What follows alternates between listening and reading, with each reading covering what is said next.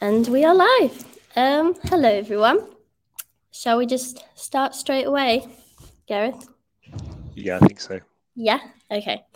So welcome, everyone. My name is Britt, and I'm the marketing manager at e-tron Technologies. We are very excited that you are here with us today for our third Talk to an Expert.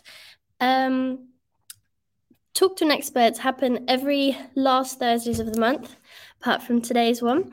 So keep your agendas open. And in case you miss any of them, you can find them on Spotify and on YouTube and on our website. So for those who don't know us, e-tron is an international technology company dedicated to making software-defined vehicles a reality for OEMs worldwide.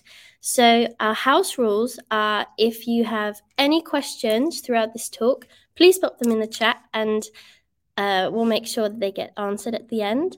So our expert of today is Gareth, our Director of Software Delivery and Assurance. Hi, Gareth. Could you please introduce yourself? Hi, I'm Gareth Price. I've been working in the automotive industry for about 25 years now, mostly on safety critical systems, but I have done washing machines and smart cards. I've done a bit of avionics as well. But at e-tron, I'm responsible for the delivery of our high quality, safe, and cyber secure products. This is what we generally term assurance. We're trying to comply with standards primarily to make the product safe, but also high in quality. Cool, thank you. So in our previous Talk to an Expert, we've talked about battery management system with Christoph, and we've talked about AI with Kamal. Soon we're going to talk about motion control next month, but they need to be safe. So Gareth, how do we achieve that? It's not a trivial question, is it? I think firstly, you need good safety culture within your organization. We do that at e-tron. We have all of our staff induced into the safety culture. I run a session that's about an hour long for most staff, but the engineering staff obviously have like 4 or 5 hours of induction, as it were. And in fact, Britt, you came on my last session. How did you find it? I did. I really liked it with all the fun videos. You made it really fun. It's difficult. It can be a bit of a boring subject. It's not as exciting as the battery, as the motion systems. It's always, oh, let's make this safe. Yeah. So for as well as safety culture, we have some standards out there to help us, standards and guidelines. And we use those because we don't want to reinvent something. It's better to use something that's already out there, that's well tested, than try and invent something from scratch.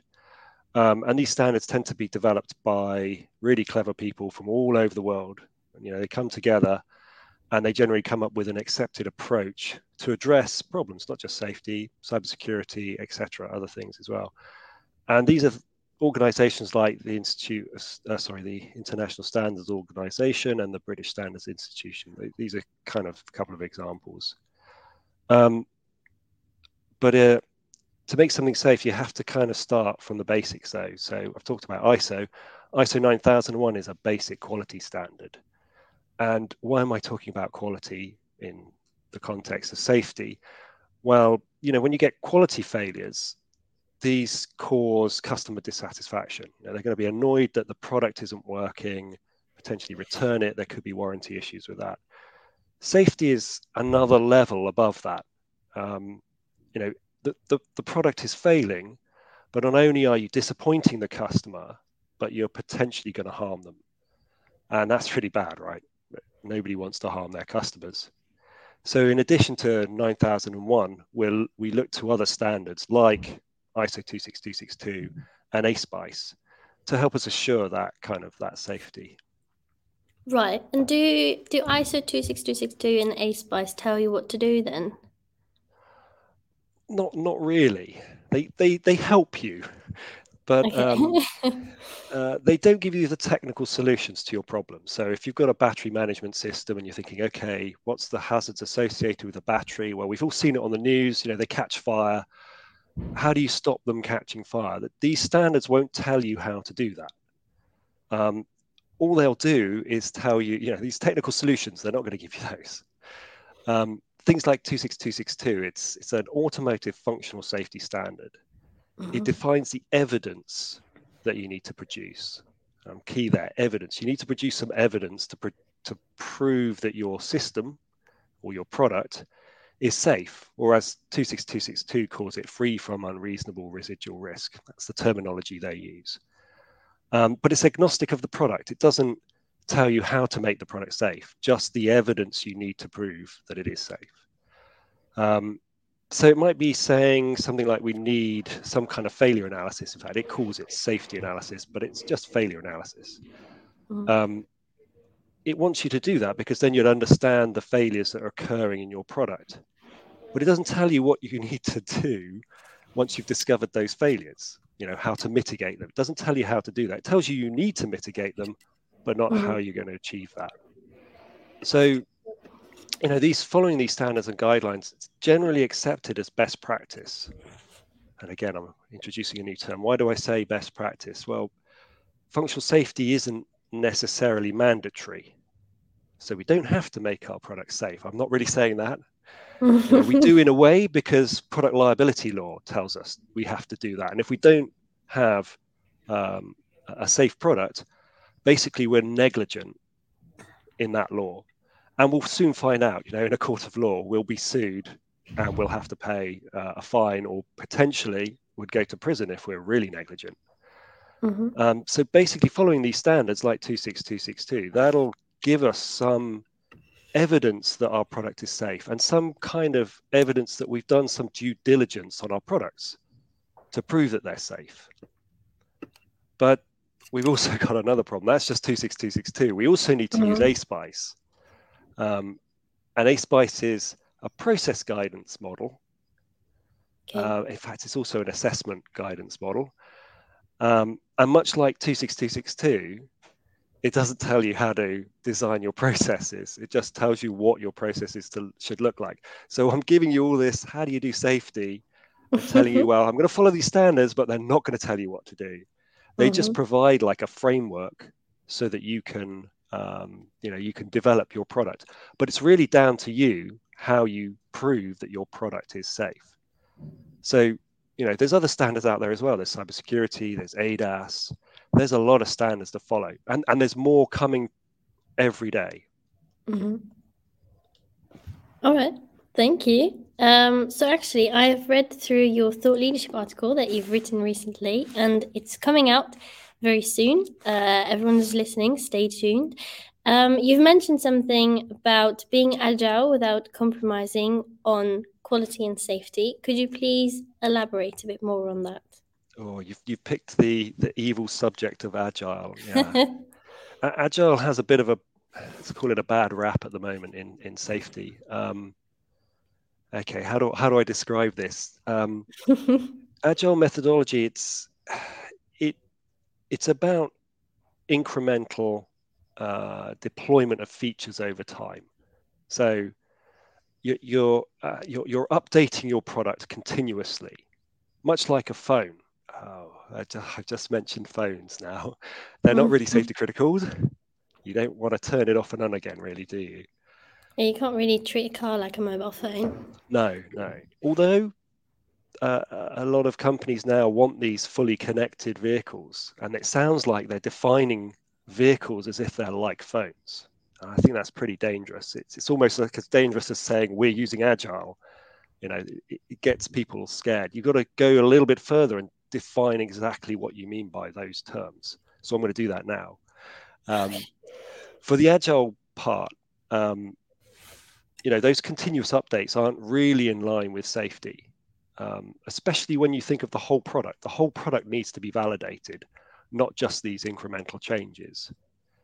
And that's key because I think you can do agile, and this is what we're doing at e-tron, as long as you're in control.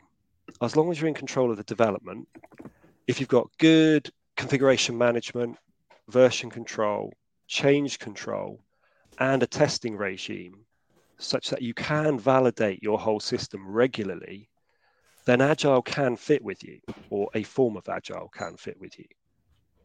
So And in fact, in continuous integration is also identified as something that you probably need for autonomous systems, because there's an area of autonomous systems that is unknown and potentially unsafe, even after release, because these systems are non-deterministic. So, an example of this would be, an autonomous system that had learned something but Mhm. hadn't learned something else. So, a dinosaur on a bike. Would an autonomous system understand what a dinosaur on a bike is? It probably wouldn't, because it probably wouldn't have been given the training data to understand what that is. It might be able to understand that there's a bike and it's on a trajectory towards the vehicle and take some avoiding action, but it wouldn't be able to necessarily classify what that object is or was. And this could be a problem if you're at a carnival. If you're at New Orleans in a carnival, maybe you will see a dinosaur on a bike because it's a guy, wearing a costume cycling Mhm. towards a carnival. Who knows? So this kind of non-determinism and this kind of agileness is sort of inherent within these intelligent automotive systems. Mhm. And why am I talking about this? Well, we have artificial intelligence on our battery management systems and our motion control systems. We call it at the edge within the system. Mhm. We also have it in the cloud, and we also have continuous learning algorithms. So part of our product is non-deterministic in some way. There is an unknown element of it. And we know that this means there is this unknown thing that we need to protect for. So we will need to update it. And we don't know what the hazards are at the vehicle level. We're not a vehicle manufacturer. We tend Mhm. to supply them. Um, really, they're the only ones who can really determine what vehicle level hazards are. We can make a good guess. There's a lot of our employees who are ex-OEM staff, but it's kind of outside of our scope. We don't even necessarily produce a whole system. Oh, I thought we did produce full systems, like our battery management system providing the hardware and the software. Isn't that a full system? In a way, it's a full Okay. system. We do produce the whole software, the whole hardware, but we don't produce the battery cells. That's not our technology. That's not our expertise. We're not battery cell developers or manufacturers. But yeah, you're right. We produce the hardware and the software for a battery management system. But in Okay. some cases, we don't even do that. We just produce something like an intelligent SoC software component within an AUTOSAR stack. And sometimes the OEM will share none of the rest of the system with us. Just they want this SoC component. Some want us to do more. It's very varied. Um, but in all cases, they want the product to be safe in some way. Which is difficult. It's very difficult if you don't have the whole picture of the system. If we're just Mhm. producing an intelligent SoC component, what if it goes wrong? Is it going to cause hazard at the vehicle level? Some customers will tell us, yes, we require it to react like this in the presence of failures. Others say, don't worry about it, we'll deal with that. Um, for us, we have to be very flexible and adaptable. All right, amazing. Thank you, Gary, for your time today and for this lovely talk. I've learned a lot, so thank you. The questions are coming in. Are you ready to answer them? Let me just move my screen around so I can see them as they arrive. There we go. So I'm not looking off to the side. So we've got Hardeep saying, do you think there are any areas of the ASPICE slash ISO 26262 standards that need to be updated considering the evolving technologies being used in the development of connected autonomous vehicles? Oh wow, that's thanks, Hadeep. That's a great question. Um, yeah, you could update these standards. You could go into 26262 and say, okay, we're going to add these extra parts to it to cope with these kind of scenarios or technologies or use cases. What I'm seeing in the industry is actually people producing other standards. So they're not Mhm. putting the information into 26262 or ASPICE or anything that is currently existing. They're creating a new standard. And that's a bit scary for me because now I have 15, 20, 30, as every year there's another standard that's coming out, and it's a part of the it's identifying something that somebody's got a problem with that they want a solution for. So a good example of that would be something like, let me think, safe use of AI and machine learning. So there's a new standard out there. I think it's ISO 8800 that's about artificial intelligence. But then there's another standard about verification and validation of autonomous systems. And I'm thinking, well, the safe use of AI and the validation of those, aren't they connected? Well, they're two different standards. So I would love it if everything was in one place, but it never will be. And in fact, a couple of the conferences I've been at recently, I say recently, prior to COVID, we've covered that kind of explosion of standards and how you deal with it. And it is becoming more and more problematic, especially as these very intelligent things come along and somebody needs some guidance. What are they going to do? They're going to write some kind of standard for it for the reasons I gave in the speech. It's if it's taken as being the best practice, then in some ways you can say, look, I've followed this. This is the way I've done it. Unfortunately, there's lots of competing standards. Sometimes they overlap, and it's very difficult to know where those overlaps are and what I need to do to satisfy, to make sure things are safe, not as only safe, but high quality, etc. All right, I hope that answered your question, Hardy. Let's go on to the next one. He is saying, how much do ASPICE and ISO 26262 overlap? Do you need to do redundant work to comply with both in overlapping areas? And what would be the efficient way of approaching this? Okay. Unfortunately, there isn't a standard out there that tells you how you. Oh, there is actually. The Swedish Standards Institute released a paper on how to merge ASPICE 26262 together. It's really good actually because it didn't say anything new. It didn't say you need to do new. You need to do more. It said basically here are the overlaps. You can do one of these things and actually satisfy both standards. For ASPICE and 26262, they both have a V model. So they both they both have the system part and the software part within them. So there's a lot of overlap there. There's a few more requirements within 26262. I mean, 262 talks about safety, talks about hazards and mitigating them. So you need some safety mechanisms. ASPICE doesn't tell you about safety mechanisms. It just describes a way of running a process to develop a system design, not necessarily a system design that has safety mechanisms in it. So there's a lot of commonality. In effect, there's a lot of that isn't common. So there's no hardware in ASPICE, although there is hardware SPICE. So there is another process model that you could use, another standard. It doesn't cover the concept level in 26262. So the item definition, the hazard analysis, the functional safety concept, ASPICE doesn't cover that. But what we've done, okay, slightly out of context for us because we tend to be a tier one. We're not a vehicle manufacturer, so we don't tend to do a HARA. Our HARAs are what are called safety element out of context or assumed HARAs because we haven't got the vehicle. What we've done is we've created some process descriptions in the style of an ASPICE process description that covers those missing elements, the hardware elements, and this concept layer, and other things like the safety analysis, the FMEAs and FTAs, the processes that we've written for those sort of look like they've been written by the ASPICE committee. I hope Awesome. that answers it. Me too. I got somebody else asking about the overlaps as well. Oh, yeah, for us. So if we got an overlap, I always have a problem with terminology. I'll give you one example. The term component, unit, and what's the other one? Component, unit, and element. Those three terms are used in ASPICE and 26262 to mean different things. That's really frustrating because the unit is the lowest level of design in 26262. It looks like the unit in ASPICE is actually your implementation of that lowest level of design, or is it?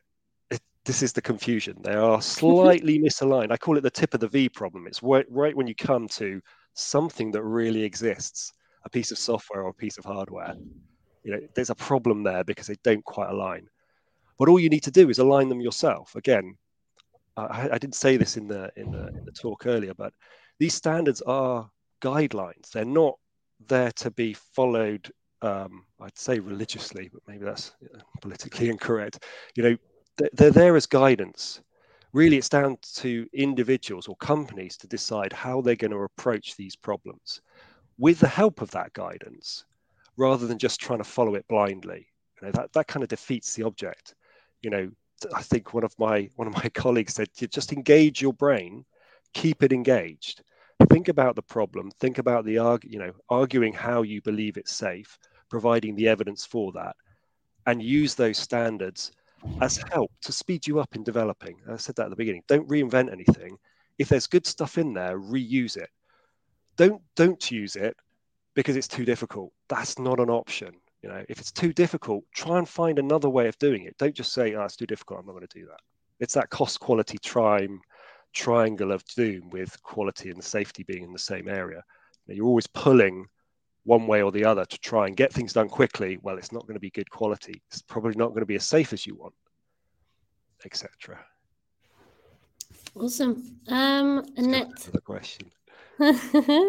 Annette's asking, you've mentioned cybersecurity. This has traditionally not been an automotive field, but with the industry heading towards software-defined vehicles, will we see functional safety and cybersecurity merging? After all, cybersecurity can be directly responsible for safety of the vehicle. Absolutely. There is a standard out there about cybersecurity. Again, I'm going to say terminology. The terminology in the cybersecurity standard sometimes conflicts with the terminology in 26262. They're not perfectly aligned. But again, they both have V models in them. You can see some commonality. Similarly with the SOTIF standard, the ADAS system type standard, they all follow a similar pattern, most likely because it's a reliable pattern to follow in terms of abstracting your levels of development. I don't think they'll be merged. There's two separate standards there at the moment. And strangely, in fact, the FUSA requirements, I said this in the beginning, it's not mandatory. There's no regulations telling you have to follow 26262 and make your system safe. It's all covered by product liability law. For cybersecurity, though, there is a regulation. I think there's a UNECE regulation coming out soon, possibly out now, that stipulates that you must have a cybersecurity concept. Doesn't tell you to use the ISO standard, but says you must have this thing. And actually, if you want type approval for your vehicle, you will have to show evidence that you have it. And guess what's happened now? Somebody's had to write a standard on how you would audit cybersecurity. So we've got another standard out there, EP. So I don't think they'll ever merge. At some point, I'm hoping somebody does a big diagram of how all of these standards fit together. Maybe that's actually a university project, because I can't imagine a commercial entity wanting to do that. The amount of time it would take. Thank you. Munir is saying, what requirements/configuration/change management tools would you recommend to be ISO 26262 compliant? Oh, that's an interesting one. I wouldn't suggest a tool will make you compliant. Simple as that. I have a thing about tools. I really like them. I like it when they make my life easier and more efficient. But what I tend to say is, if you're using a tool and somebody sold it to you as being 26262 compliant, be very wary. First of all, they're selling you a dream. You still have to somehow qualify it. That may be using the safety manual that they provided or the qualification kit that they provided, but you still have to check that it's usable. I would suggest don't go about it like that. Write down what you want to do. I want to write requirements. Okay, I'm going to write requirements. I want to link those requirements to requirements further down a level of abstraction. Okay, so I need to trace between requirements. And I'm writing all these things down, and then I'll look for a tool that satisfies those needs. So I'm not going to suggest a tool to use. I'm not going to tell you about the tools we use. I'm quite happy with them, but I'm not going to try and sell you them, because I always think that's a bad thing. Choose the tool that's right for what you want to do. Work out what you want to do, then look for a tool. If you go out there looking to tool vendors, asking them, they'll sell you the world. They'll sell you the tool that will do everything. And it probably won't satisfy you because you don't know what you want from it. So I'd say write down what you want for it, then go and look for a tool, because then you'll find probably the one you want.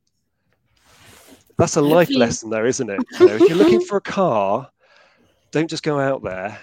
Write down a list. If you're going to buy a house, I don't do any of these things, by the way, in real life. I only do them in my professional life. I hope that helped, Munir. Paul is saying, with an agile life cycle, how would you manage late incremental change in the features, functions, and requirements and their impact on safety analysis to ensure no unacceptable risk? Well, you have to do the analysis again, right? And if you have enough time, you'll have a design that enables you to do that. So you'll try and preempt feature addition. So you'll look at your design at the beginning and say, okay, which areas of my design are likely to change? I'll try and put those in a box and define the interface very well on them so that I can change them without affecting the rest of the system. If you just do a flat design and everything connects to everything else, then yeah, it's going to be really difficult to add a feature at a later date without having to analyze the whole system again. So for me, it's a bit like trying to predict the future, trying to work out, okay, where is this system going to be updated? What features are we expecting to come our way? And trying to design the system such that those areas are coherent and have low coupling with the rest of your system. I mean, that's a general principle anyway with these designs. They should be highly cohesive with low coupling. But again, I would try to be choosing the areas that I'm expecting to be updated. That said, if you do a change and you find out it affects your whole system, well, you just have to do that analysis again. And then maybe a tool will help you, right? Because you're going to use a tool. You're not going to do that on paper. So hopefully the tool helps you. But again, I think this goes back to what I said about change control, configuration management. You need control over those, because without them, you won't be able to do anything. You won't be able to change anything ever without knowing what the effect is. I hope that answers. Thanks for And that, Paul. we've got one more question. Only A one. Spice, it's probably typing up. A-Spice and model-based development sometimes not quite align. What is your suggesting for finding the optimum? Yeah, I'd agree with this. There is model-based development. If you're using Simulink or SysML or anything like that. In fact, the version 2 of ISO 26262 had a really nice section in part 10. It was informative, but it described the things that you should consider if you're using model-based development to develop your product. A-Spice hasn't done that. There is a bit about model-based development, but it becomes very difficult. There's base practices within A-Spice that specifically say things about the implementation of your design. And usually implementation means somebody hand coding, sitting down there and looking at a design and then coding it, typing in the C code, the C++, whatever it is. Ada, who knows? A-Spice, if you're using modeling, you don't have somebody sitting down. You have a button that you're going to press, and the tool that you're using will generate the code. So there's a disconnect there between some of the base practices in A-Spice and the fact that you're hitting a button. You need to just consider that that's happening in a phase of development and do something about it. Say, okay, how am I going to add the information that I'm missing from the implementation? Maybe you look at what the model actually generates and you do some work in that domain. Maybe you try to imagine that your detailed design is also your implementation. I think that's what a lot of people do. They just say detailed design is the implementation. I need to satisfy those parts within it. So that would be my suggestion. Yeah. What is your suggestion for finding the optimum? Don't go full modeling. Don't go full non-modeling. You need somewhere in between. The model, most of these models aren't going to give you everything. Simulunk's great, but there's no dynamic behavior explicitly defined in it. There's always a criteria for defining the loading of the processor, for example. There's no symbolism of that in the Simulink model. You're going to have to write something down. Now, you could decide, I'm going to write that at the top level and just say, actually, I'm going to spin back up to the software requirements and I'll write all of the requirements there. Maybe that's how you want to do it. Thank I you. probably didn't answer the question. I Are we hope it getting did. more? There's a couple more. Yeah, we do. Alexander is saying, as OTA functionality becomes more and more important, are there any strategies or approaches that can help to make validation and release easier? For example, could we split software in a way that allows updating a partial portion of the code that was not safety relevant? Sorry. Yeah, I mean, if you have got partitioning of your code, you could possibly do that. I mean, this is a common design pattern.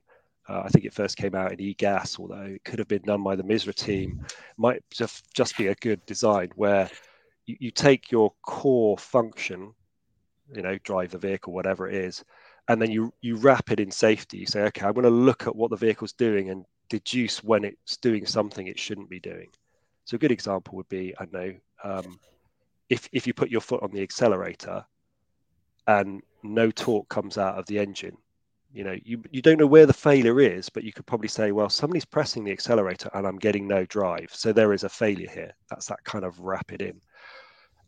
So if you can partition your system like that and say, actually, these are all my safety mechanisms, they're looking at the misbehavior of the intended function, and you put them somewhere where you can update that area in isolation of everything else, then maybe that's a partition system. Maybe that's in fact what you're designing is a system of system, but within the software realms. I don't see why that's not possible. I'm not sure if the background to that, like AutoZar, I know AutoZar has these kind of virtual functions, but it's complicated to actually do that in itself. If you've got the ecosystem there, you've got the hardware platform, you've got the software on there, and you've got the capability to do that, it's probably very easy. That's more like a mobile phone. Don't say mobile phone. But yeah, you need to have an architecture that supports that, and I think that's the difficulty, coming up with that architecture that will support that functionality. But I don't see why it's not possible. It's just whether you want to spend your time doing that, creating that architecture, or whether you want to spend the time analyzing the changes that you're making. Both are going to take you some time. I'd say if you've got the architecture there, that gives you benefits in the future, obviously, because you don't need to validate so much. But then the time it takes you to produce that architecture may not be as beneficial as you think. So you've got to weigh up whether that's actually more beneficial than doing the full validation at a later stage. If you're doing lots of updates, it's probably a good idea to try and create an architecture that supports that. Awesome. We've got one more. We're already going slightly a bit over time, so one more. If anyone else has a question, type it quickly, and then maybe Gareth will answer it. I'm available at other times as well. We can actually put them in the chat, and then Gareth will answer them at a later time. I'm going to a conference at the end of April. The conferences have disappeared. They've finally started again. And there's one in Berlin, the IQPC conference, and a group of fellow safety professionals, mad people who love safety. We're holding a special focus day as part of that conference to talk about things like this. In fact, my thing is going to be the pain points of 26262. And one of the pain points is going to be, what is a unit? Another one's going to be, what is an item? So it's that kind of, altruistic type questions, and hopefully interactive as well. So please come along and ask questions in the future as well. But let's do these two. All right. Siva Kumar is saying, is there a dedicated ISO 26262 team benchmarked all automotive systems and defined ASIL level? The ASIL level. ASIL, I think I know. I think I know what he means. So, yeah, if you, for me, being an e-tron and as a tier one, I'm not an OEM. So the ASIL level is the rating of the hazardous nature of your product. So if I'm doing a braking system and the braking system fails, it's pretty disastrous. So that's the highest hazard, ASIL D. But there's certain scenarios you rate the ASIL based on the exposure to the driving scenario. You know, how often are you driving like that, such that if that failure occurred, it would be dangerous. So that's exposure. Severity, how damaging would the accident be? And the third one is controllability. If it happens, if these failures happen, how controllable would it be? And you add these things together and they come up with this ASIL rating. Now, that's pretty difficult for us as a tier one. How often is the vehicle in a driving scenario? I'm not the vehicle manufacturer. I don't know that. How severe is the accident? I don't know. How controllable is it? Or maybe I can say something about that because I know the application. You know, I know what it is. But again, so these things haven't been standardized. You still have to do these calculations. In fact, part of the calculation has been standardized by the VDA, the German group of automotive manufacturers. They've agreed with a set of exposure ratings. So, you know, how often are you on the main road? They'd say that's very often E3. There's only 4 levels. They've actually standardized that in some way. I don't think that document's in English at the moment. I'm sorry, I only speak English, so I'm having problems translating it. The rest of the severity, you can probably get the severity ratings from statistical information about road accidents. Controllability, now that's a difficult one. You know, that is kind of based on the vehicle, but it would be nice if we could get together as a team, i.e. the whole 26262 community, and decide on a set of generic ASIL ratings within certain scenarios as the basis to say this is general for a general vehicle. If you've got a specific vehicle, right, it's very fast or it's nimble or it's different, then maybe you should reconsider these ratings. And I don't think that's a problem because there's only 5 ratings, you know. Is it really dangerous? And there's 3 others too. It's not dangerous at all, kind of thing. It's like, surely with that level of granularity, we should be able to decide on a common set. But I know there's a lot of pushback. I've always said this, why don't we do it? And every time I say it, I see lots of people looking at me like, not going to happen, Gareth. Just leave that one behind, walk away. So I'd like it. I doubt it'll happen. Cool. We've got 3 more questions, Gareth. Excellent. Annette asking another question, which is great. She says, which part of ISO 26262 do you think require the most urgent changes in the upcoming 3rd edition of the standard? I'm happy with it as it is. It's not, you know, it's not perfect, and I'm sure version 3 won't be perfect. In fact, the only thing, the most urgent thing that I want in version 3 is it to be free for me because I've bought version 2. I don't want to keep having to buy versions. I don't know. I know. I'd like the ASILs to be standardized, please. I know I'm not going to get that. It'll be an improvement. You know, there will be things that are improved. I'd like more information about how to structure a safety case argument. I don't think there's enough information in there at the moment. There's a lot about other things like hardware metrics, lots of information there, but nothing that really fleshes out what they mean by an argument. It would be nice if they reference the MISRA standard for that. By the way, I'm plugging something that I was working with, a group of guys I was working with. So yeah, I don't know. Great. Sarah is saying how FMEA analysis should look like for hardware and software design. How deep should this analysis be? And if company doesn't have a proper tool for this, how to perform it?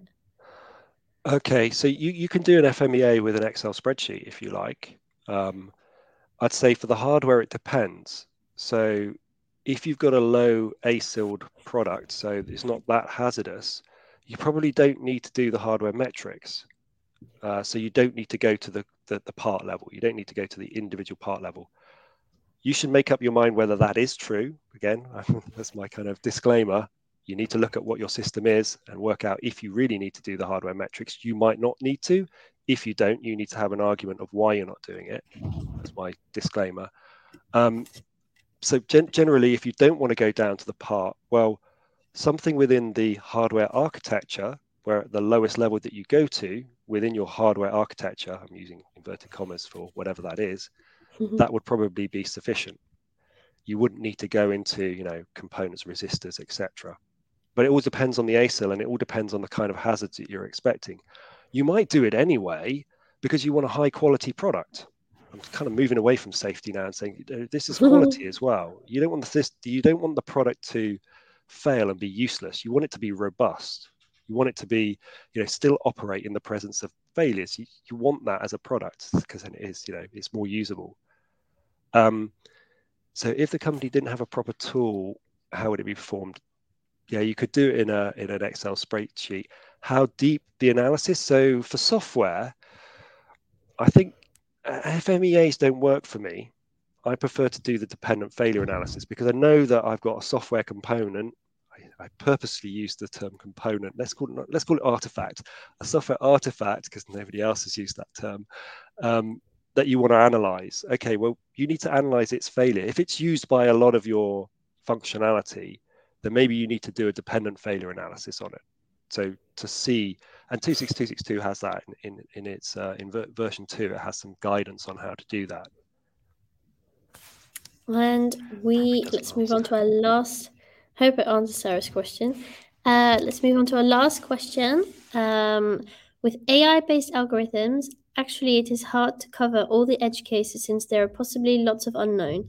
But with methodology, you suggest to decrease the unknown areas on safety domain? Oh, so which methodology? I don't know. I don't know. Pick one. I'm not going to be forced to choose one.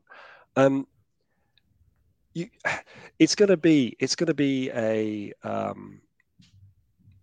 mixture of real world testing and simulation. That's all I can say. You're probably going to do a lot of simulation because you just don't, it's the billion mile problem, to have that many vehicles on the road for that long. It's going to take you a decade to prove out your system, which is just unviable, right? It's going to take you 10 years before you can prove that system can be used on the roads. And every time you change it, you need another 10 years, let's say. That's impossible, right? That's just not a viable product. So you're going to have to simulate. And then, I need to validate the simulation as well. Okay, maybe we should focus on doing a lot of work over in that department because we can simulate quicker than we can do real world tests. So the tie-up between the two, I mean, I've heard in conference again, somebody saying we've done 10,000 kilometers real world testing, but 1 million in simulation. This was for a low integrity, let's call it, ADAS system, something like adaptive cruise control. I did ask them, well, why did you choose those numbers? They said, I can't tell you, it's our IP, but that's what we decided was a suitable limit. So again, I can't tell you. We've chosen something, but I'm not going to divulge that because that's our IP. And there are tools out there and methodology that you can use that's publicly available. And again, I always think if it's publicly available, go to that first, because if lots of people are using it, it sort of becomes some kind of, they call it state of the art. It becomes acceptable that that's a good way of doing it. And if in doubt, go and sponsor a graduate or a student to do the research, because there's a lot of research that needs to be done to prove out these things. And students are really good at these kind of jobs. Awesome. We've got one more question if you have time to answer it.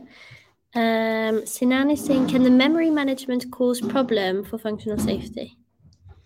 Anything can cause problems for functional safety. Depends what context it's in.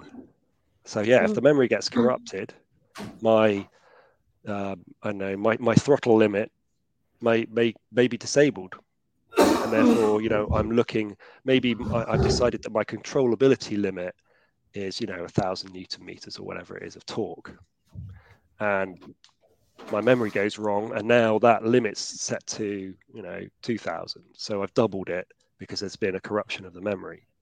So yeah, it can. That doesn't necessarily mean you have to develop your memory management unit to be high integrity. You've just got to make sure that whatever's checking it is high integrity and there's no common cause failures. So yeah, anything can cause a safety failure, right? Until you've analyzed it, everything causes a safety failure until you can prove that it won't. That's the key, right? I mean, when we do our issue management at e-tron, the it's a safety problem tick box is automatically ticked. You have to physically untick it, and the person who unticks it, we know who that is. So if people start unticking things and saying, well, that's not safety related, we know about it. And as part of our development is to say, why did you do that? This, you shouldn't be doing that. Or maybe you should be doing that. That was a good choice. You understand this situation. Excellent. Awesome. Thank you so much, Gareth, and even for staying a bit longer. I've learned a lot today, so thank you. And thank you for everyone who has joined this talk and who has asked questions. And we hope to see you in the next one. Thank you. Yeah, thank you very much. Cheers, guys. Bye.